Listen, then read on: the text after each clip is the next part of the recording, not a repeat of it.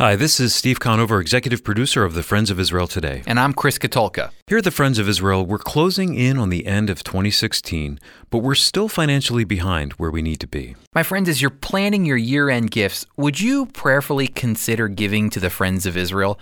Your gifts would continue the work of making Christ known around the world and blessing Israel. You can do all of this at foiradio.org. And just a quick note before we begin, this week we're airing a program from our archives. I know you'll be encouraged. Today, the conclusion of our two-part series, Why Bethlehem?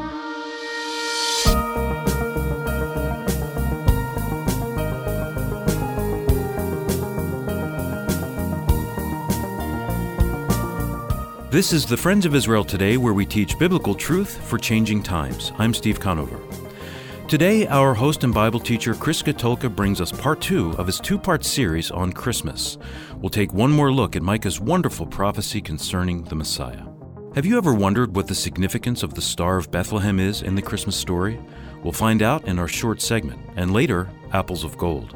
A quick reminder, you can listen to past episodes and view show notes of all of our programs at foiradio.org. Now, let's join Chris.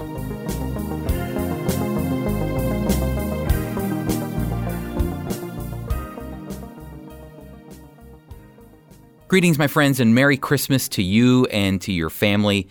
You know, I really hope that in the midst of all the shopping and the party planning that's in your annual Christmas routine, that you're able to stop and to really reflect on the joyous moment surrounding the birth of Christ.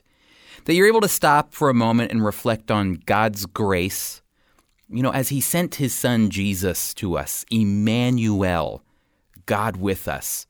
You know, I know that at the Katulka house, while we're excited about giving gifts and getting gifts, I'm not ashamed to say that I like Christmas shopping. I think it's fun to buy gifts for my family. But we have to constantly remind ourselves and the kids that we have to focus on the true reason for Christmas. And that is the coming of our Savior, the greatest gift that the Father could ever bestow on us. Now, last week we started a series on Micah's prophecy that is found in Micah chapter 5, verse 2. And, you know, Micah's prophecy vividly painted the place where Messiah, Jesus Christ, would be born.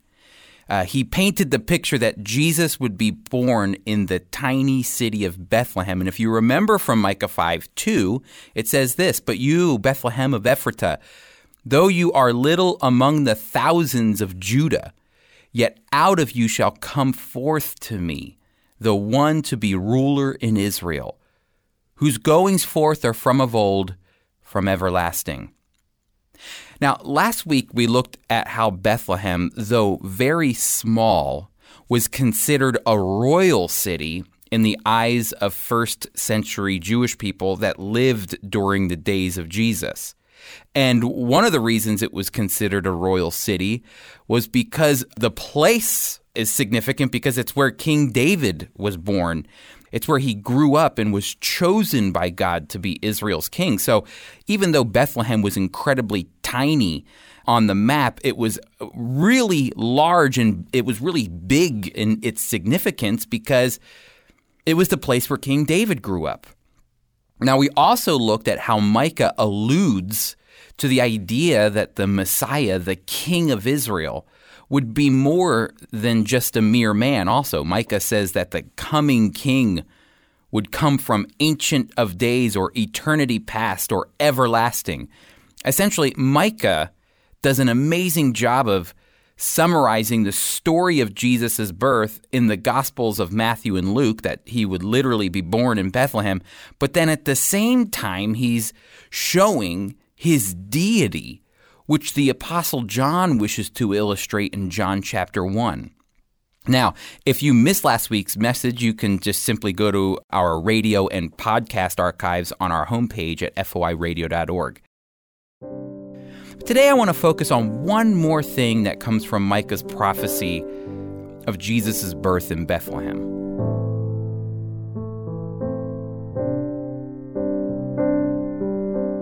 Christmas, it's a joyous time to celebrate the birth of our Savior, Jesus the Messiah. And his arrival marks a moment in human history when the Word became flesh and dwelt among us, John 1:14.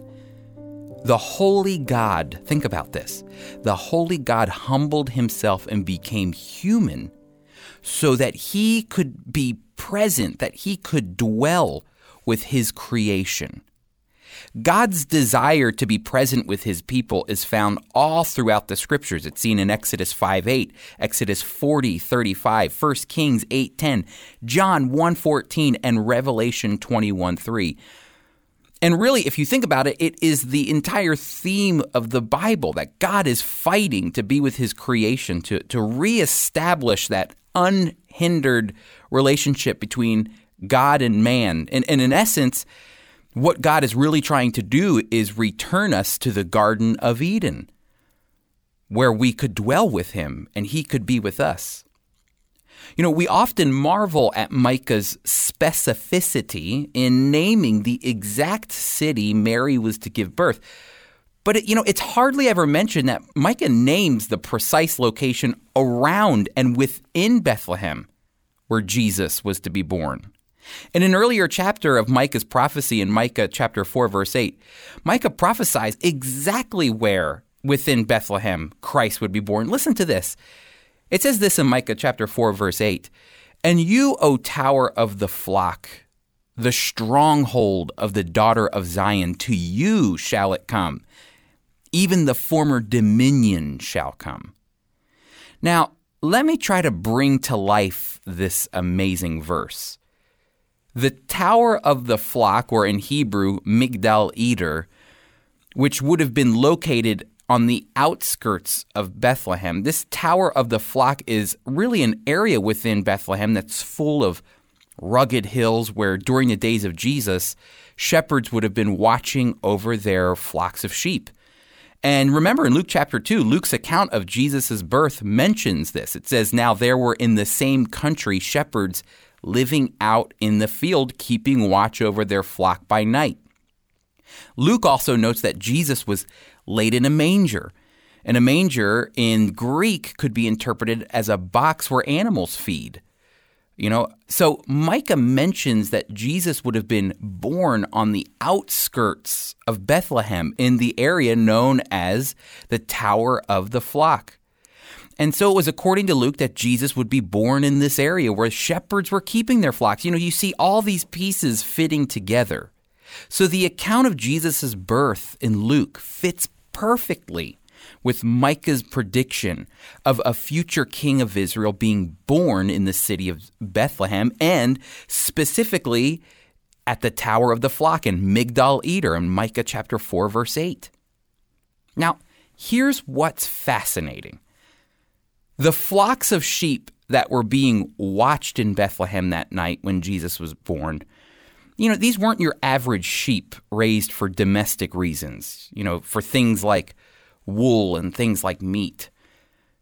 These sheep that surround Jesus at his birth, they weren't your regular sheep. These sheep had a different purpose. They were designated and set apart by Jewish law.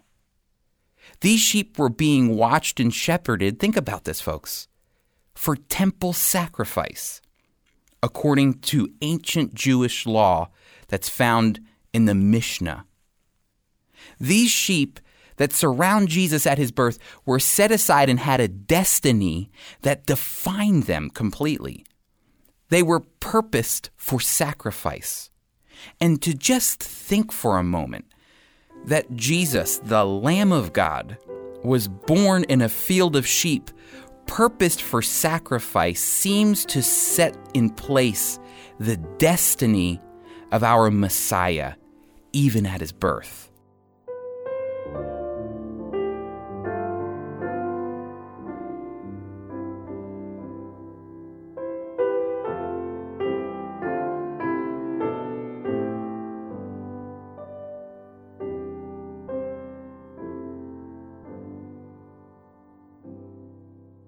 The events surrounding the birth of Jesus were no mistake. They were put in place by the Lord to show us who Jesus is and what his destiny was. The prophecies in Micah show us that Jesus was born in a small town, but this small town was full of royal history, making Jesus royalty, king. Connecting us also, Micah 5:2, with his distant human father, King David. And like King David, Jesus would become Israel's greatest king. So that's an amazing aspect of Micah 5:2. Jesus is also the Word, according to John, the Word that became flesh that we might fully know the Father. And finally, Jesus' birth in Bethlehem reveals that he came to die so that we could experience the Father's presence in our life today, even more tangibly in the future. So this Christmas, as you gather with your families and your friends to celebrate the humble birth of our Messiah and King, friends, don't forget the reason Christ came.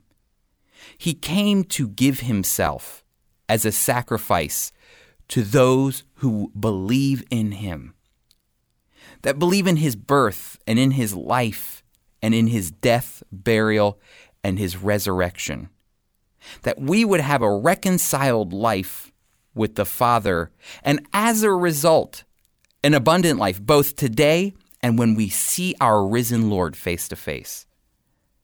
I want to encourage you this Christmas, as a family, gather together and stop for a moment. Open the scriptures and read the story of the birth of Christ from Luke 2. When we all stop together to remember the birth of Christ, you know what it does? Despite all the lights and festivities and presents, it centers us and draws us to worship our Savior. Merry Christmas, my friends.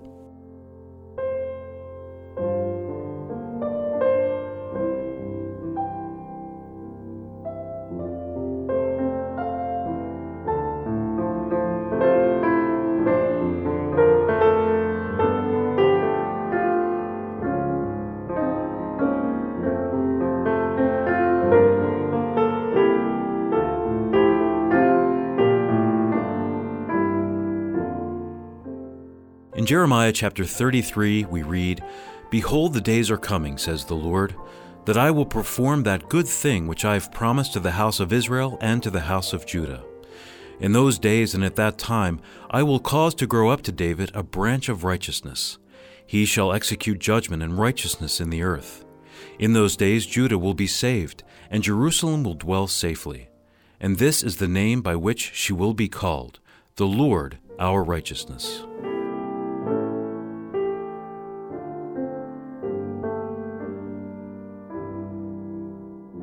700 years before Jesus was born, the prophet Isaiah foretold, "Therefore the Lord himself will give you a sign. Behold, the virgin shall conceive and bear a son, and shall call his name Emmanuel," meaning God with us. Isaiah chapter 7, verse 14.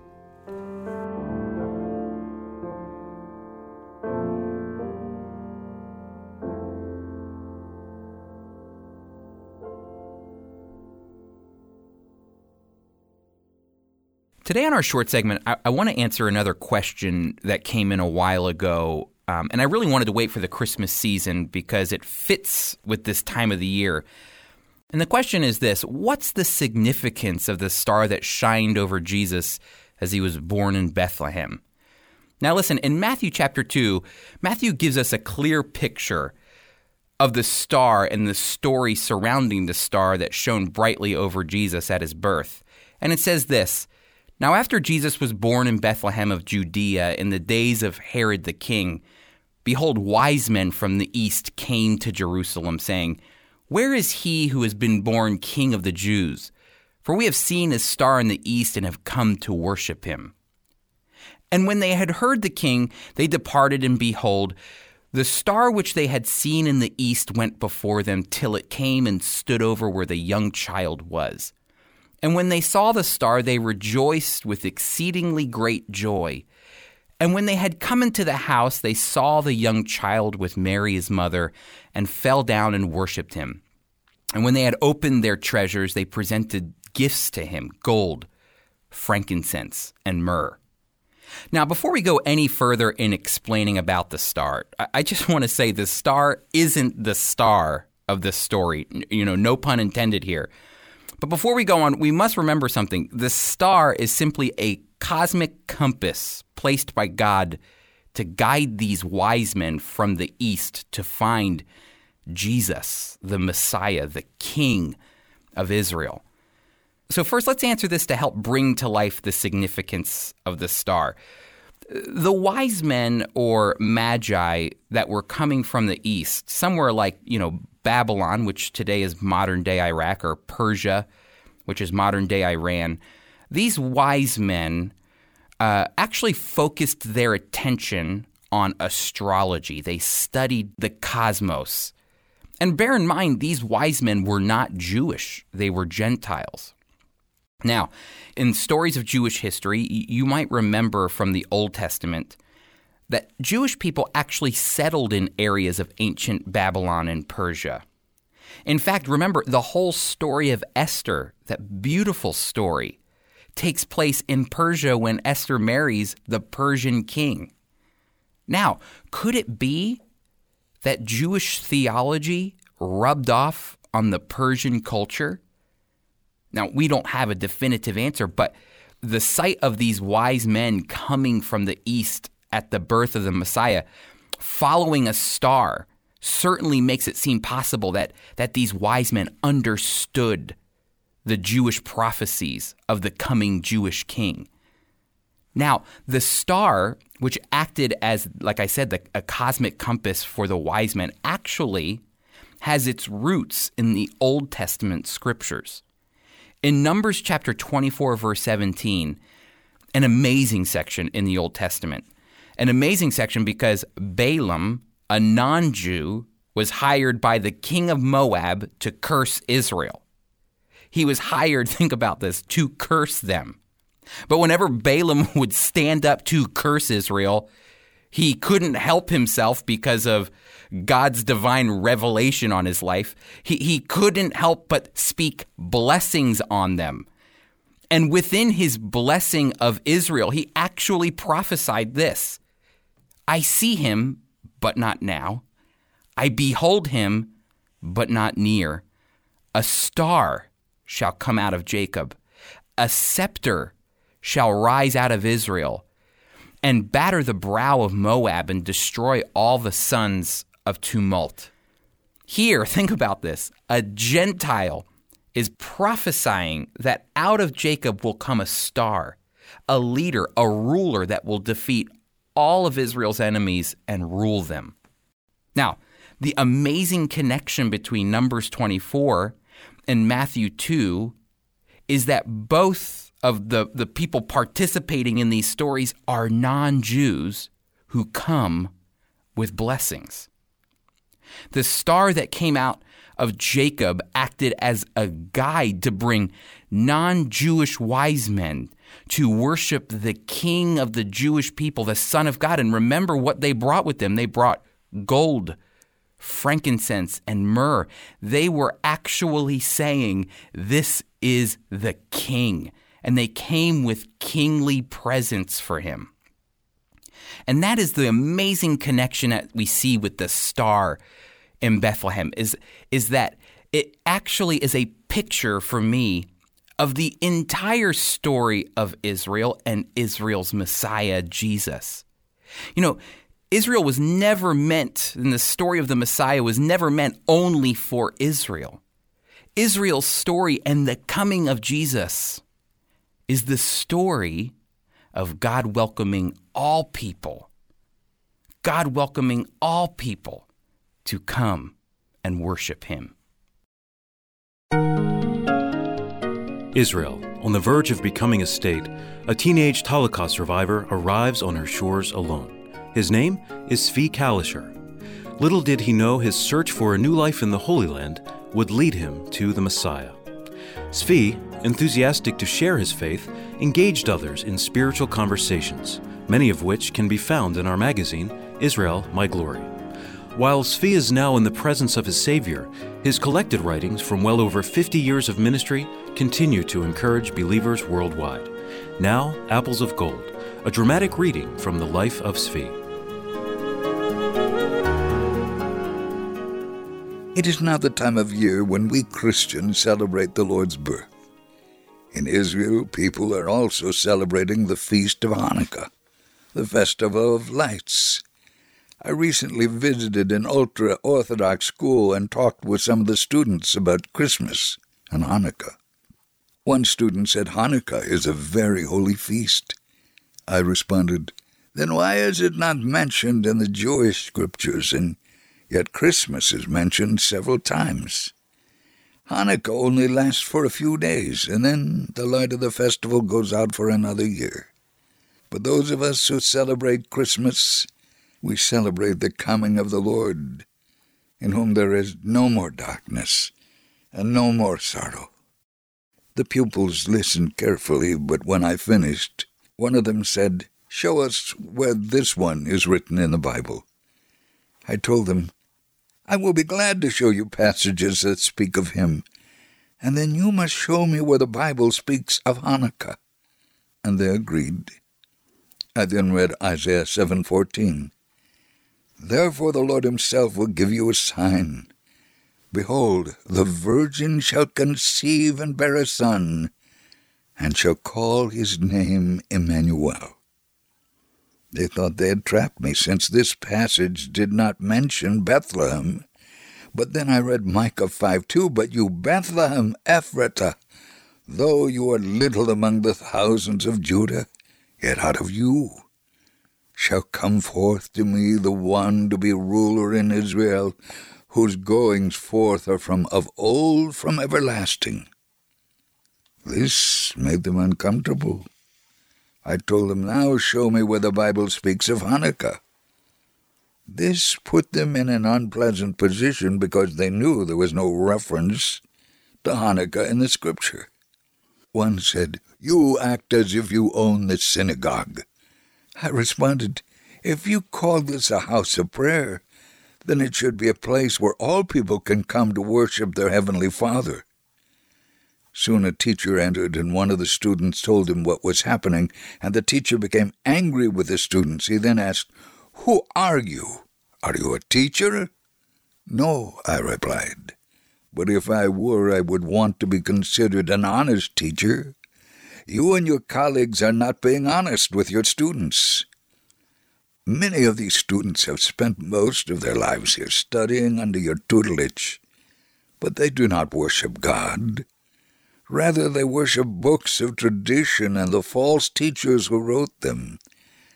As one who believes in the true and living God, I must show them and you the right way to worship God according to the Bible. The teacher then asked, how did you come to speak about Christ? Do you know who he is? I replied, I say Christ, but you say in Hebrew, Messiah. If you like, we can continue in the Hebrew language only. Then we can speak freely about Yeshua, Jesus, salvation. The teacher was visibly shaken and excused himself, saying he had no more time to talk with me. I was sad the student and teacher are still living in deep darkness. I pray I will have further opportunities to speak with them. Then perhaps some year they too will be able to sing joy to the world. The Lord is come.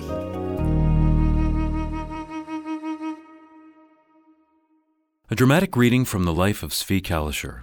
Although Zvi is no longer with us on earth, his life and testimony, and even the way God worked in and through him, continues to be an inspiration to many around the world. We are excited for you to see the newly redesigned Israel My Glory magazine, so if you've never subscribed, we'll send it to you at no cost for 1 full year. That ends up being 6 issues for free with no obligation to continue. Just contact us at FOI Radio, P.O. Box 914, Belmar, New Jersey, 08099. Our host and teacher is Chris Katulka. Our associate producer and engineer is Tom Gallione. Mike Kellogg read Apples of Gold, and our theme music was composed by Jeremy Strong. I'm Steve Conover, executive producer. The Friends of Israel Today is a production of the Friends of Israel Gospel Ministry. We are a worldwide Christian ministry communicating biblical truth about Israel and the Messiah while fostering solidarity with the Jewish people.